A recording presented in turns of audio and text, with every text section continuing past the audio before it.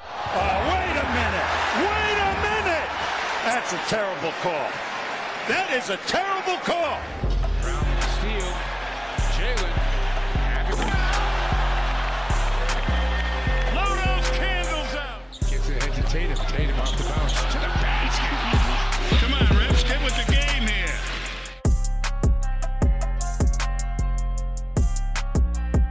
Today I'm joined with Bobby Manning, one of my co-workers, I should say, for Celtics Blood. Bobby's waiting for a train on the way to the TD Garden as we speak. He's going to get to do all the fun media stuff that the rest of us wish we could. How are you doing today, Bobby? Hey, it's freezing here in Boston. I can't even move right now. I'm so cold, and in my house it's not much better. I got to turn up the heat or something because my feet are freezing, my hands are freezing. It's that time of year, so yeah, I'm heading to the garden right now. Hopefully, I'll find some warmth on the train. Hopefully, just find the nearest seat to a radiator and just post up. Don't let nobody take that from you. So, yeah, but it's always special going to these games, and I'm very excited about tonight, even though it seems like everybody on both teams is hurt. Yeah, so I saw that. So Luke Kennard's going to be out. Blake Griffin's not playing either, right? Yeah, Blake's got some knee pain, I believe. I didn't see what Luke Kennard was out with, but he's been playing very well for them. So once again, the Celtics, they're missing three bodies themselves, and the other team's going to kind of cancel it out, just like the Dallas game where Luka missed for them, and Hayward, Smart, and Rob Williams are going to continue to miss for the Celtics. So a little bit of relief, especially against a tougher matchup where they were going to have to be short on big men and face two of the best big men in the league. Yeah, and I actually put a tweet out yesterday saying that exact thing, that I was very concerned with how we were going to be handling the size and presence of both Drummond and Blake Griffin at the same time when we're short on numbers in our bigs rotation. Yeah, it's been a challenge in those matchups for the Celtics this year, and fortunately they haven't had to play too many teams that throw two big men of that caliber at them. They're probably going to get a more favorable matchup now without Blake in there, with a wing that Brown and Tatum are more equipped to go up against. I'm not 100% sure who that will be. But, yeah, those matchups have been interesting, and especially when they don't have Marcus Smart as they've had, and his infection continues to fester, it appears, and who knows what's going on there. I was talking to Joel on the postgame show last night, and I'm like, is this bad pink eye? But Brad said today that it was one of the worst eye infections that the doctors have ever seen. So take that for what you will. I don't know what that's like, what that looks like, what that feels like, but it doesn't sound good at all. So fortunately, the Celtics have been able to get by, because when I look at the matchups against big men, yeah, Brown and Tatum are going to be the first guys that they throw at those players. But Marcus Smart, in switching and rotation, is just as crucial for tackling those matchups. So they're going to miss him a lot still, but missing Blake Griffin in this game on the Detroit side is crucial, because I didn't feel great about the personnel that was going up against them. Now, Adam Porzingis only had 23 points for Dallas in that game. I thought that was a disgrace, and that's something that I still criticize him for more than anything. And I'm a big fan of Porzingis, is that when he's going up against smaller matchups that are in his favor, he's not able to take advantage. I mean, he should have 30, 40 points against the Celtics front line when Marcus Smart is out there. But Brown, Tatum, Semi Ojeleye, those guys were able to handle him, and I felt like 23 points was pretty good performance for them defensively against a guy that big. Yeah, for sure. Especially seems how easily he was getting to the lane whenever he wanted to. It felt like he was more content with trying to shoot over guys than actually put pressure on the interior D. I don't know if that's because he's working his way back from such a long injury layoff that he doesn't want to risk kind of re-injuring himself in such an early season game. But it was kind of a really impressive defensive performance from Jaylen Brown on Porzingis. I know he had some terribly missed rotations throughout the game. I thought he did quite well, actually, man-on-man with Kristaps when they were matched up. Yeah, I definitely feel that way, and I think Brown deserves a ton of credit in that sense, because Tatum has been the steadier defender all year long. His on-off numbers are obviously among the league's best, and I love the way that he's been able to use his length to block shots on the weak side. But on the strong side this year, going up against the power forwards that they faced, it's been Brown stepping up to that challenge. And when you consider that Tatum's been the shakier one offensively with percentages in the low 40s, and Brown is shooting right around 56% effective field goal, to be the guy getting the tougher defensive matchups the way he has in terms of brute size, while also being the more steady hand on offense, I think is extremely impressive because, you know, we see this especially from the point guards that the Celtics have had over the years. They try to get them in later positions on defense, not only because they've been smaller between Irving and Isaiah and now Kemba, but also because these guys have taken such a load on offense that they try to get them a little rest on defense. To see Brown with the load that he's taken on offensively also go into the most grueling, exerting matchups on defense has really impressed me. And that's why I still say he, to me, has been the best Celtic so far. Even though Gordon Hayward has been when he's out there, Hayward just hasn't been out there enough. And he's going to miss tonight's game again, but it sounded like that MRI was good on his foot. I'm a little worried about that, Adam, because feet concerns are never what you want to hear about a basketball player. It might be the number one thing you never want to hear about a player. Yeah, and I'm very concerned that it's going to be an injury that kind of sticks with him now for the rest of his career, especially since it's on the injured foot from previously. I did read saying that he had an MRI before he injured his hand, and that actually came up clear. So they gave him a cortisone shot, but then his foot didn't respond to the shot, and then coming back after the hand injury kind of just brought back the pain levels. So it's kind of intriguing to see what exactly is wrong there. It's worrying as well because you don't want this to be something that actually hinders him as a player for the rest of his career. We've seen similar players go down that road after a bad injury, and the way he was playing to start the year was really encouraging. So I'm hoping it's just a short-term thing. Yeah, and this is where I wish I was a doctor, because us knowing nothing about medicine, you wonder, does that break in the ankle affect the foot at all? I don't know, and I probably do want to talk to one of these sports doctors that make comments on sports injuries from time to time, because I feel like just guessing those two things could be related on the same foot there, especially where he's felt it for such a long period of time now.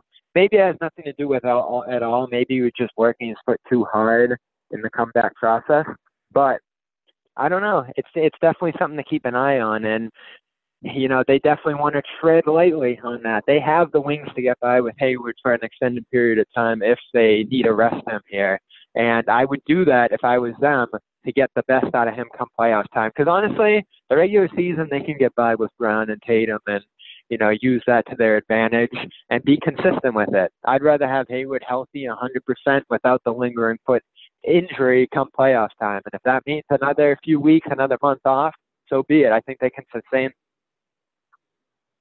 Oh, yeah, for sure. I'd much rather not see Hayward now if it came to it, until late February, and know that he's 100% healthy and ready to go. The one thing I'm hoping he can do is still do light cardio work, so he doesn't have too much of an uphill battle once he does get back on the floor, if he has that sort of layoff, obviously. But yeah, that's the concern, is he got in such a rhythm that you want to see him continue to be on the ball and have that connection with his teammates game in and game out. And it's tough, too, from a rotation standpoint, because they want to be into more set rotations come that part of the year that you mentioned, February. And to have to reintegrate him come then, get Smart in with that second unit, they're definitely fine having Smart as part of the primary unit guy when that time comes. But, Brad Wanamaker and that second unit built such a rhythm now that come later when you have to integrate Hayward into the starters, you're integrating Smart with that bench unit too. So that's the only concern I have there. This team has been deeper than I expected, Adam. I've been really impressed with the bench and the depth of the team, given how unproven they were coming in. So that doesn't concern me. It's just the mixing and matching of the guys over the long term if he does end up missing a lot of time here. Yeah, it's all about, as you've said, it's all about the rhythm. It's about making sure that the thing is, when you're playing with set rotations and you've got guys like Brad Wanamaker, who knows he's one of the first guys off the bench, he's used to having set plays run for him, and then you move a guy as prominent as somebody like Marcus Smart to the bench to play alongside him, it starts changing the type of play calls that are being made, and the ball might not be in his hands as often as what he's been used to up until that point. So hopefully they can get that kind of figured out way before the playoffs come around, because otherwise you could start seeing some of the issues that crept into last year maybe start creeping in slightly here. I do think this team's a lot more of a close unit than last year, though. So hopefully I don't think that's going to happen. And the depth has been fantastic. Grant Williams, for a rookie, has been really impressive up to this point.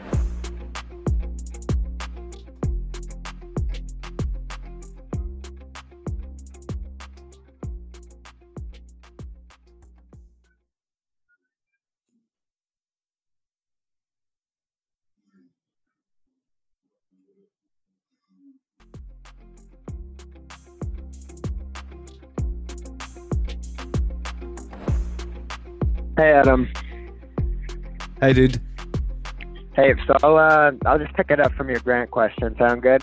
Yeah, perfect. All right. You need to press the record button, or you good? All good. Still recording. All right. Yeah, I was very impressed by Grant Williams against Dallas. It might have been his best or at least top 3 game of the year. And it's nice to see progress from the rookies. He was picking his matchups better. The play that really stuck out to me in the game was when he posted up Seth Curry and got himself that hook shot that went. He only had 7 points in the game between that and the 3. Or it might have been 5 to 7 points, something like that. So he wasn't overwhelming in that or the plus minus, but his play stuck out to me. He was rotating well defensively, and getting those little bursts of points across the bench has been what's made that bench unit so effective this year. Shemi, him, Brad Wanamaker, those guys aren't blowing the doors off in terms of points, but collectively, they're building about 20 to 30 points a game that are crucial. And when you have starters that can put up 76 plus, even just 3 starters that are doing that, it's been enough offensively. They're not an elite offensive team, but I think given what they have, those contributions like Grant's have really added up and been a reason that they're among the best in the league so far. And Jaylen Brown loved that post-up move on Seth Curry. Did you see his reaction? 5 of 10 from 3, man. It's his shot comes and goes, but he has nights where he looks lethal as anyone. Did you see Jaylen's reaction after Grant Williams posted up Curry? Yeah, definitely. I mean, the hyped. bench reactions have been awesome all year, especially when he hit his first 3 and Wanamaker fell down and no one else did it. That was one of my favorite moments of the year, because Brad had said that everyone was supposed to fall down and only he ended up doing that. So both nights that Grant hits a 3, we have some funny bench reactions. But that's part of what's making this team so good, right? The fact that everybody's pulling for each person's individual success along with the collective. So yeah, and I think that's been Steven's mantra for a long time, is keeping everybody involved. There isn't one person you can look to on this team besides, say, Romeo Langford that hasn't made a contribution, and I hate to single out Langford again and again, but even he played 5 minutes in that game, so it was nice to finally see him out there for the first time. he looked quite active on defense as well, which is probably the only takeaway I could really get from that cameo appearance. Yeah, he moves well. I think the fundamentals, shooting, maybe being in the right place positionally, are what we look for with him. But in terms of the movement itself, he's quick, he's shifty, and I think that translates well to both sides of the court. Now, I've been very critical of him, Adam, and I've gotten a lot of criticism back for being critical. I'm still keeping an open mind to him long term. I didn't love the pick. I thought there were better guys, including Brandon Clark, that they could have taken there. But I'm not going to count out a guy that young long term. It's just this year where they're contending for a title, it looks like. You'd like to have a guy who can contribute, and now we're into December, late December, and this being the first time that he's made a contribution. That was tough for me, but you don't make picks for today, you make them for tomorrow, and maybe in 2021, he's a starter, and I look dumb. The way it got put to me by a good friend of mine that's totally head over heels in love with Romeo, just like from a basketball perspective. I hope it's just from a basketball perspective, is he's probably got the highest upside out of any of our draft picks, but he's also got the highest percentage of being a bust out of any of our draft picks. Yeah, and that's what you do at 14, right? You look for a guy that people might have overlooked and take a chance on him. That's 2 drafts Danny's done that in a row. where he's picked lottery guys who had concerns that pushed them back beyond the lottery. And Romeo Langford was right on the edge of that lottery spot. Rob Williams falling all the way back to 27. So you see the concerns with both of those guys that made them fall back, right? Injuries, a broken shot with Langford. Those two things have played out with both of those guys. And that's what you get here, and then you try to make the best of it. So I don't think those picks are ever bad where you take guys who have all the talent in the world, have some concerns with it, and try to make the best of it when you're picking that low like they were. The thing is, it wasn't the 20s. It wasn't Jared Sullinger. It wasn't Rob Williams at 27. This was 14 when some other talented guys were there. So that's why I have a little more of a problem with it, because you see what Brandon Clarke's doing with Memphis. He is 11-6. He's a steady contributor to that team. His shooting's terrific from all three levels. So it kills me that they don't have that guy. Hopefully we can see Langford try and get some longevity with the team now. Now he's over the worst of his injuries and start at least contributing in small sample sizes to begin with. I think that the way he can run the floor and how good he is of a slasher, well, what he was in college at least, kind of allows himself a bit of breathing room on the NBA court. What I did notice was he's very, very slight of frame. There was a time where he used his body to shield the ball from, I think it was only Seth Curry, and Seth Curry was just able to put an arm on his back and just move him to poke the ball away. So strength is going to be a big issue for him for this year at least. Yeah, for all these rookies, right? They're all shorter guys. I remember the day they introduced these guys. I mean, I'm a 6'2" guy, and they were right on my level. Grant wasn't much bigger than me, and that's another reason these guys fall. And you try to make the best of their deficiencies and fit them into a system that maximizes their strengths. And I think with all these rookies, the Celtics have a system that can really make the best of these guys.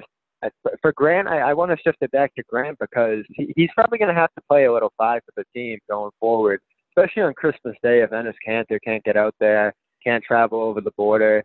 We're still keeping an eye on that situation, and they might end up in that game with only Daniel Tice and Taco Fall being the center. So Grant, especially in that matchup, is probably going to play 5 going forward. And this isn't Draymond Green in terms of size and physicality. He's a much smaller guy in both brunt and height. So I'm a little concerned about that. They've made the best of those minutes so far, but there isn't a big track record of how those go over the more long term.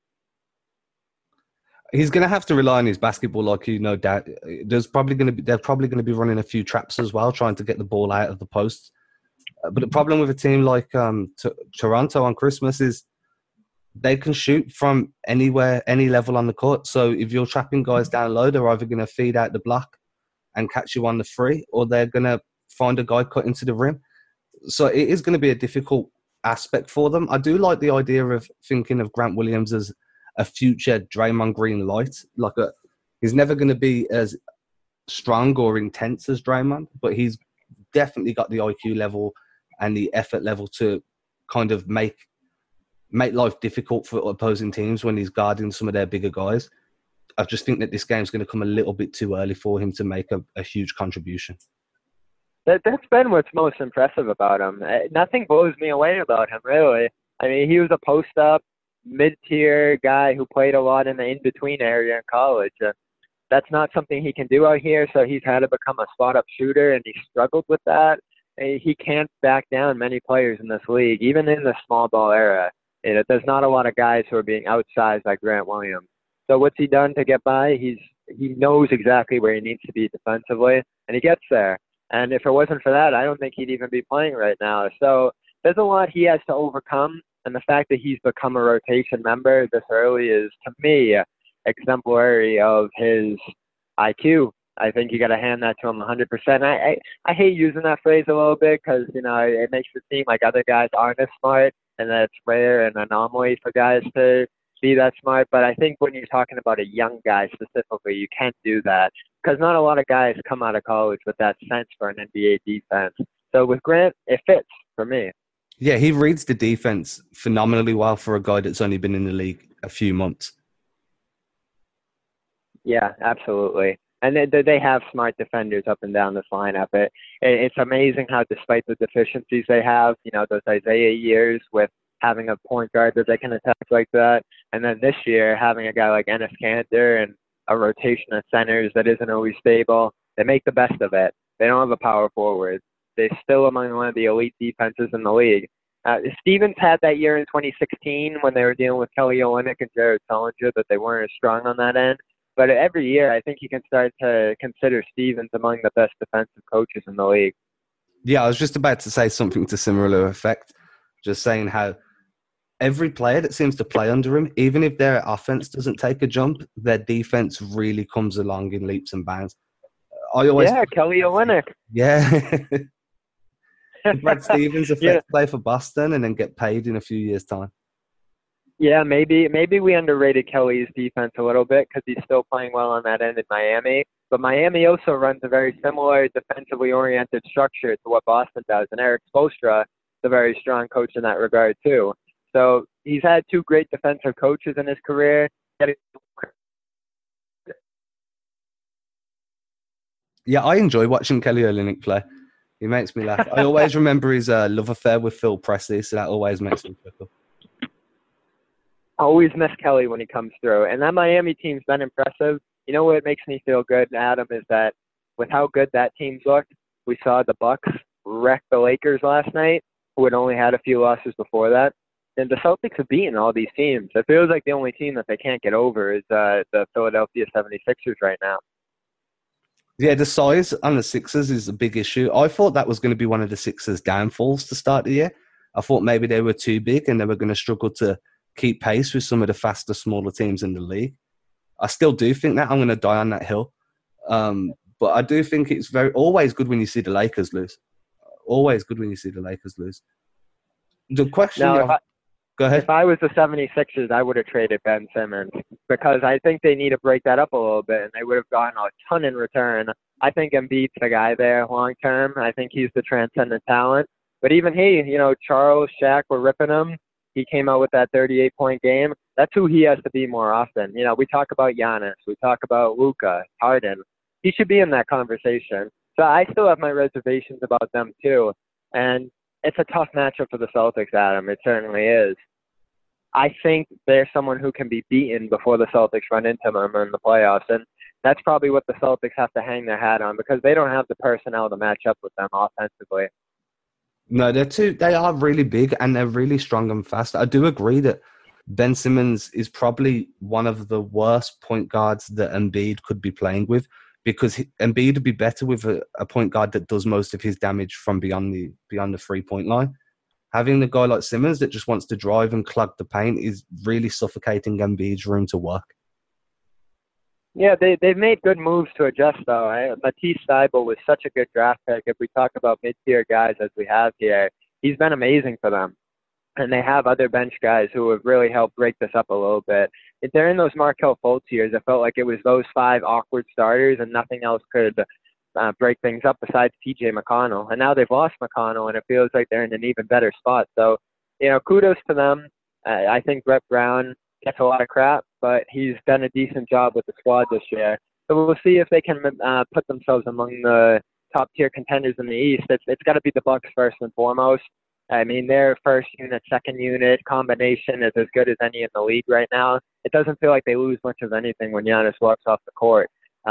If I was the 76ers, we saw it against the Celtics last week, that Mike Scott Embiid combination.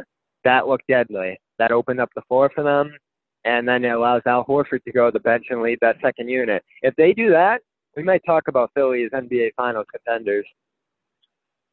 Yeah, I don't want to talk about Philly as NBA Finals contenders.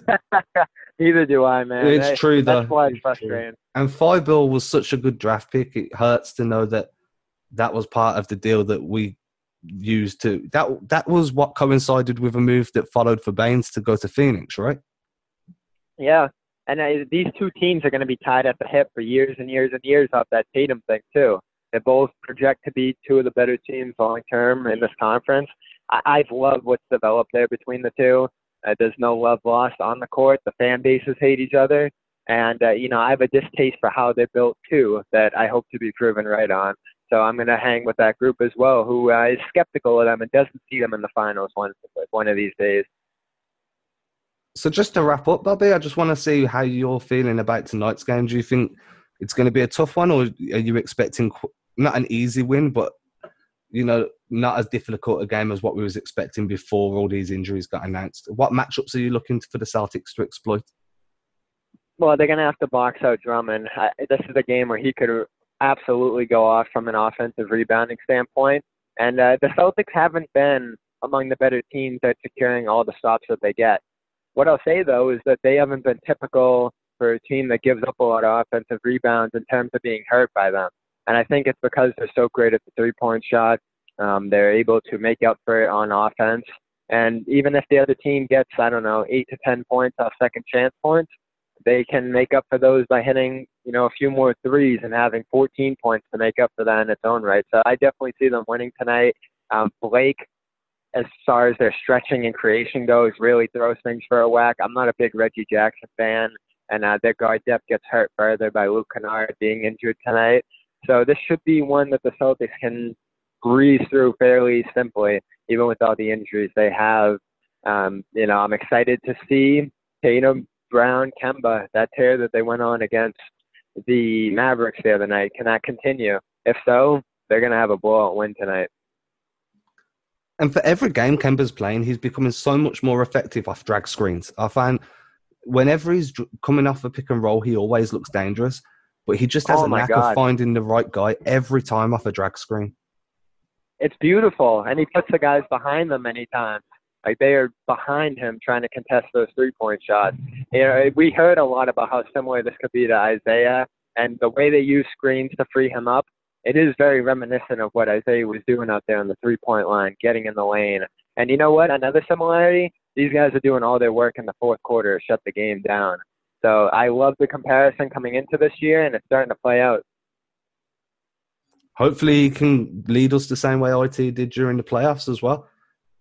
So this time We're going to have the stronger, more evolved versions of Jalen and Jason. And for tonight as well, I'm hoping to see a good game from Enes Kanter. The matchup against Drummond feels like one he should be more suited to than some of the other games he's played in recently. Big body body down low. Yeah, he had trouble going against Kristaps too. They had two bigs there in Dallas that could really swamp him in the post, and he had an awful game in that one. Now that he's going more one-on-one with a guy, I think he'll have a little more success. And there's a lot of hate for him among the Celtics fan base. I don't feel like they've hated a player in my time following the team quite like they hate Kanter. And I can't paint all Celtics fans with the same brush. This is mostly off Twitter, the internet, the bloggers that I'm reading. There's a lot of distaste for him out there. And I get it. The defense is bad. But Stevens has used him in a way that's made him an overall plus if you look at the statistics. And he does have those moments. We were looking at that screen grab of him just standing there with Kristaps underneath from the other night. So I've been a fan of him. His personality, some people find it corny. I definitely think his whole Turkey crusade is very inspiring to follow. And the jeans and all that other stuff, whatever, it just fits the mold of the team. He's definitely not the long-term center that I want for this team. But this year, in terms of a rotation guy, in terms of producing bench points, I've been impressed by him and how they've used him. Yeah, I don't think he's been as bad as what the internet would have you believe. And I've been very keen to stress to guys that this was a center that was a starting center for the Trailblazers in the Western Conference Finals 9 months ago. You can't be a starting caliber center in the Western Conference Finals and be as terrible as what Twitter is making out he is at the moment. Yeah, and Max threw out that stat that no team is worse or drops off more in terms of rim protection than the Celtics do with him on the floor. And I guess some of that is his rim protection.